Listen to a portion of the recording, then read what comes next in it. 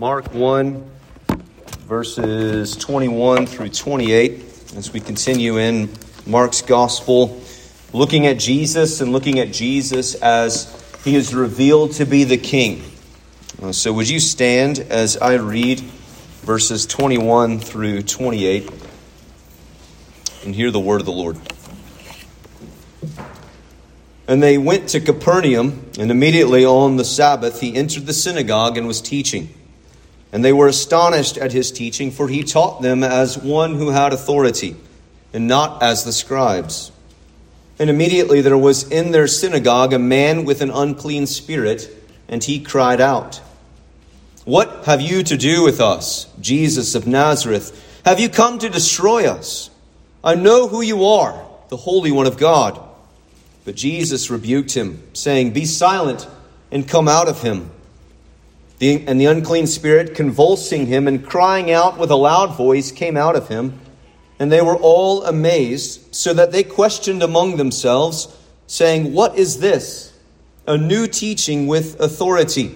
He commands even the unclean spirits, and they obey him." And at once his fame spread everywhere, throughout all the surrounding region of Galilee. Let's pray. Father, we thank you for this morning. We thank you for the celebration and the joy, the expectancy that is present now with your Spirit.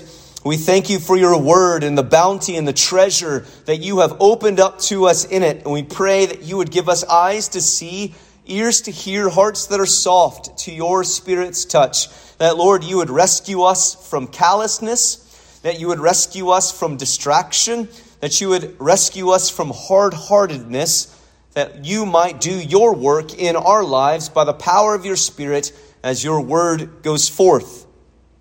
So, Father, I now pray that whatever proceeds from this mouth that is not of you would fall to the floor and remain unheard. For the grass withers and the flower fades, but the word of our God endures forever. Lord Jesus, you said heaven and earth may pass away, but your word will never pass away. The psalmist tells us that your word is firmly fixed in the heavens. So God, would you speak now to us? God of glory, Lord of life, speak. Father, speak. Your children are listening. Have mercy in the name of Christ. Amen. You may be seated.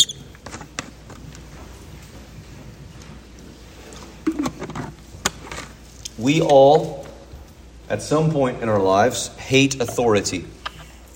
And Baptists are probably the best at it among Christians. Part of that is how we set up churches, right? We are not bound to any other organization. We freely and willingly cooperate. This isn't a sermon about Baptist ecclesiology, as riveting as I know that sounds to you. That because of our government, we're sort of seeing there's an independence to our congregations, and because of the way that we make decisions as a local church, there is that you cast a vote in a business meeting, and so there's this independence that rises up that doesn't really appreciate authority sometimes. I remember once, this was years ago. I can say that now. I've been here 7 years. So years ago, I had a man in our church who told me that a committee brought me in and a committee could take me out.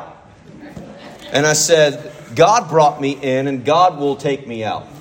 And God uses churches and he uses congregations and he uses committees and all sorts of things as well. But he didn't appreciate some of the things that we were trying to do, and that happens in churches. I'm not giving him a hard time. It showed up this morning, in fact, at the breakfast table. And I was going to tell Sarah Beth I was going to tell this story, but then I didn't. So I'm going to put a sticky note over her so she can't see me. Our son Henry, our middle son Henry, he's a precocious, has this bundle of personality that continues to overflow. But he was not eating his breakfast, and so he wasn't listening. And so I was trying to coach him up, right? He's sitting right here, and I'm trying to coach him up about listening. And he looks at me and he says, "Daddy, I'm going to do whatever I want to do."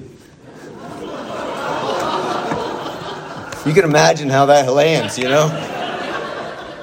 But then at the same time, I'm like, I think I said similar things to my dad, who's also here. And I have those memories here too, anyways. But we struggle to submit to authority. And part of that's a good impulse, right? We don't want to submit to ungodly authority who's telling us to do things that we ought not do. Or telling us to believe things that we know to be untrue, that the conscience ought to be free before God. That's a good biblical mandate that we have. But sometimes we can muddy the water and believe that just because we can deny some authority, that we can deny all authority. Well, when Jesus comes into Capernaum, and he comes to Capernaum, which this is his sort of home base in the Gospels. Before he gets to Jerusalem, most of the Gospels are almost 50-50, right? Where Jesus' ministry, and then he enters into Jerusalem, and you have a very focused gaze about what happens at the final week of Jesus' life. But most of Jesus' earthly ministry, he's bumping around Galilee. And Capernaum is a city that is on the side of the Sea of Galilee. So if you were looking at a map, it would, from your vantage point, it would be sort of northwestern, right? So from you, it would be up here. If this is the top of the Sea of Galilee, it would be over here. And so he comes to Capernaum and he enters into the Sabbath. And enters into the synagogue on the Sabbath. And he immediately begins to teach. He gets to business. Jesus has a mandate, a calling from his Father to fulfill in this world. And he enters into the synagogue and he begins to teach. Jesus exercises his kingly authority by teaching. In Mark's gospel and then throughout the New Testament, many times the apostles and ministers and pastors and others are described as proclaiming or preaching.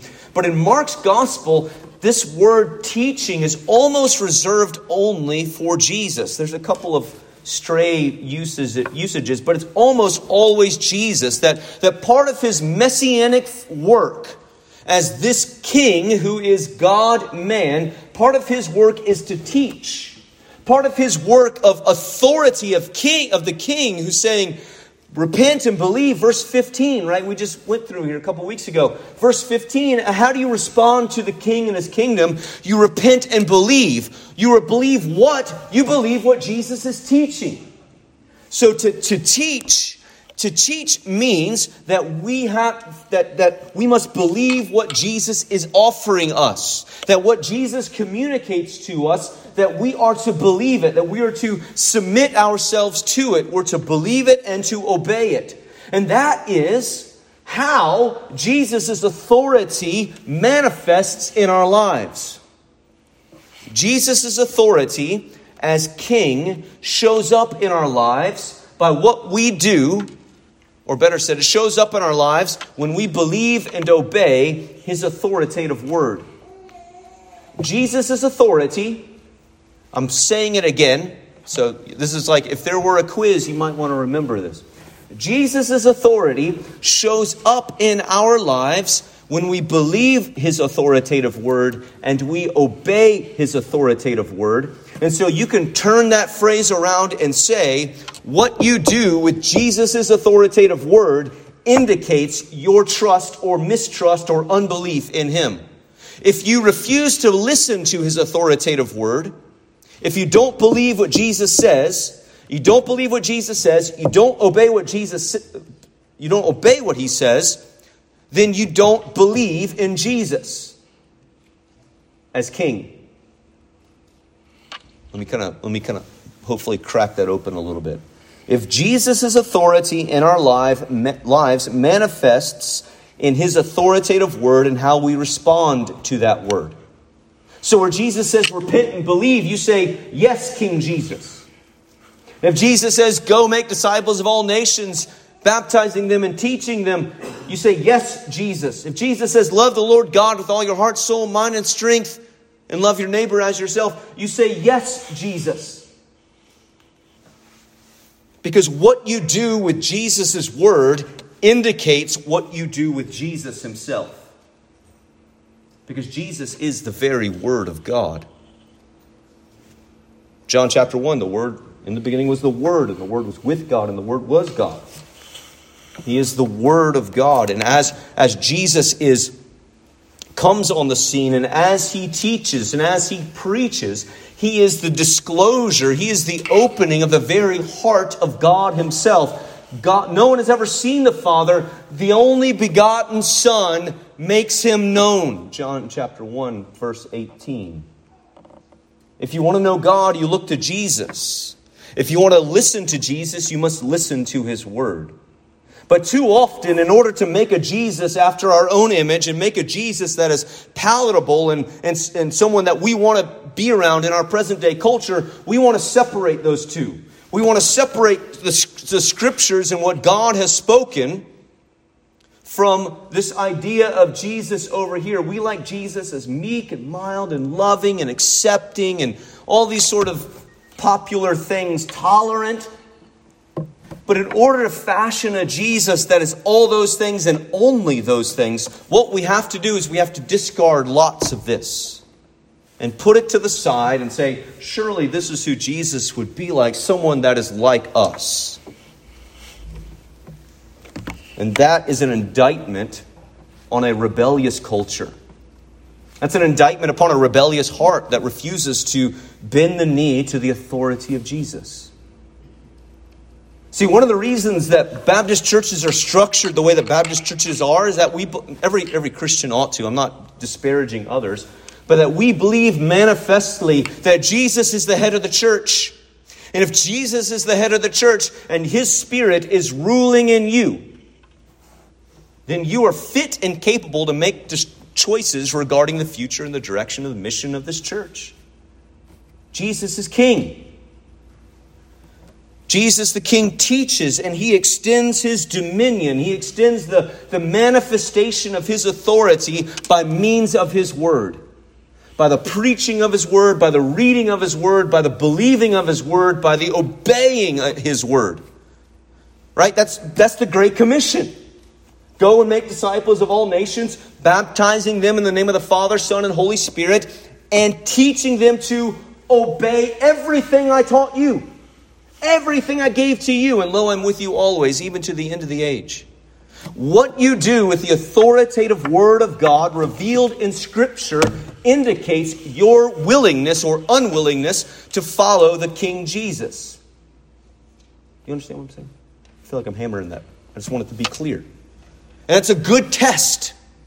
I'm not saying that anyone in this room, myself included, that we can look at all of the commands of Jesus and say, got those done. But that there should be a heart at the center of it. That if I love Jesus, then I want to follow him. And I want to submit my life to him. I want to surrender. And all of the places that are disjointed from his revealed will in his word, those are last strongholds of unbelief in my heart. Sin shows up in my life and it shows up in your life because of unbelief. You don't believe what God says. You don't believe that about Jesus, even if it's just for that blip of time. You chase your sin because you don't believe in that moment. So what you do with his word indicates what you do with Jesus. And if that indicates what you do with Jesus, that gives you a decent picture of whether you can expect an everlasting home with Christ. Why would you want to be with Jesus if you don't want to be with Jesus now? Why would you want to be with Jesus for eternity if you don't want to be with Jesus now? Why would you want to obey the will and the word of Christ forever if you don't want to obey the will and the word of Christ today? That legitimately, I almost want to say that's not rhetorical, right? Like, what is a good reason? Because we begin to fashion heaven as something other than living in the presence of the triune God. It gives us all of these other benefits. But dear ones, if you cannot tolerate Jesus and his authority in this life, you will not tolerate heaven very well. Because all the places of rebellion will be wiped away. So Jesus' authority shows up as he teaches. And they were astonished because he teaches with authority, unlike the scribes. The scribes were legal scholars who knew the Old Testament law really, really well, and they would come in and almost from like rote memory sort of recite a lesson. And there was no pathos, there was no passion, there was no believing in them. They just did what they had to do, unpacking this Word of God. But when Jesus came into the synagogue, and when Jesus came onto the scene, there was something patently different about Jesus' teaching and his preaching. It was with authority. That when God's Word speaks, the King is speaking. When you open up the Bible in the morning, do you think the King is speaking? When you go to God in prayer, do you say, I'm speaking to the King? When you come to worship and you're singing praises and you're praying and we're sitting under the Word like right now, are you saying, I'm doing this in the audience of the King? See, the preamble to the Great Commission, the verse before that is what? All authority in heaven and on earth has been given to me. Therefore, go and make disciples. The very Great Commission, the missionary work of Jesus' people is rooted in the authoritative position of Christ as King. But Christ, when he comes into the synagogue and he begins to teach with authority, and whenever you trumpet the authority of Jesus over rebellious people, no matter what, you're going to encounter demonic opposition. We don't have time for the church stories. I'm still in circles where I get described as the young preacher, which blows my mind. My back hurts, my hip hurts, my knee hurts. I've been doing this for 10 years, 11 years. How long am I going to be the young guy? I won't feel young. But when Jesus comes in the synagogue, this is almost like a man with an unclean spirit were to pop up in church. He says, what do you have to do with us, Jesus of Nazareth? Are you here to destroy us? See, the king who has the authoritative word, as Matthew Henry, the Puritan commentator on this text, said, that he comes both to cure souls and to conquer his enemies. And he does both by means of his word. This is why we preach every Sunday. Usually it's me. This is why the proclamation of the Word of God, week in and week out, is crucial to your life. Because it's curative for your soul. And it's one of the means by which God conquers our sin. And he conquers the adversary through the word of our testimony, the word of his power. The voice of the Lord is powerful. The voice of the Lord is full of majesty. Remember that from Psalm 29. So God comes in and there's this man who has been gripped by an unclean spirit. And that spirit begins to spout off at Jesus. He knows who Jesus is. And without fail, when you assert the authority of Jesus over the rebellious person, there will be either breaking and repentance and submission, or there will be the puffing up, the stiffening of the back, and saying, I will not bow.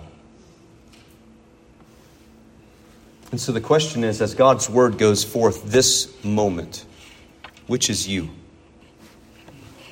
Are you the one who hears of the authority of Jesus and says, I have not been living under his authority. I have not been living as though he is king and his word is rule.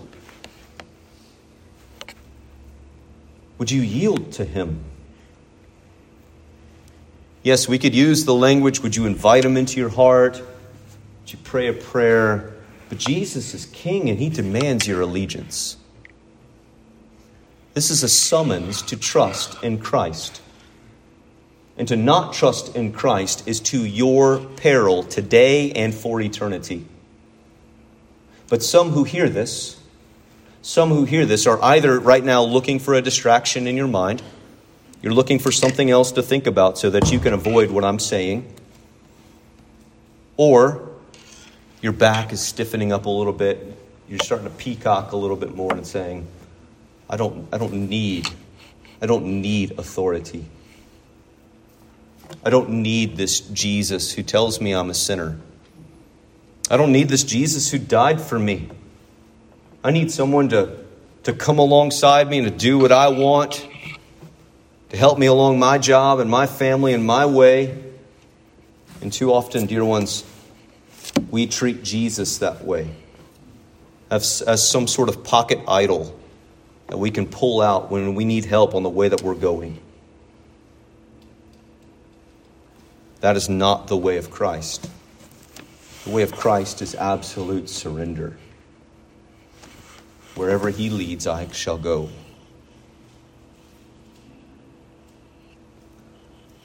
But he conquers. He conquers sin. He conquers Satan. He conquers death. All of these effects of sin and the fall in this world. And that's what he will do in your life. Notice, the man doesn't kick out the unclean spirit because he was unable to do so.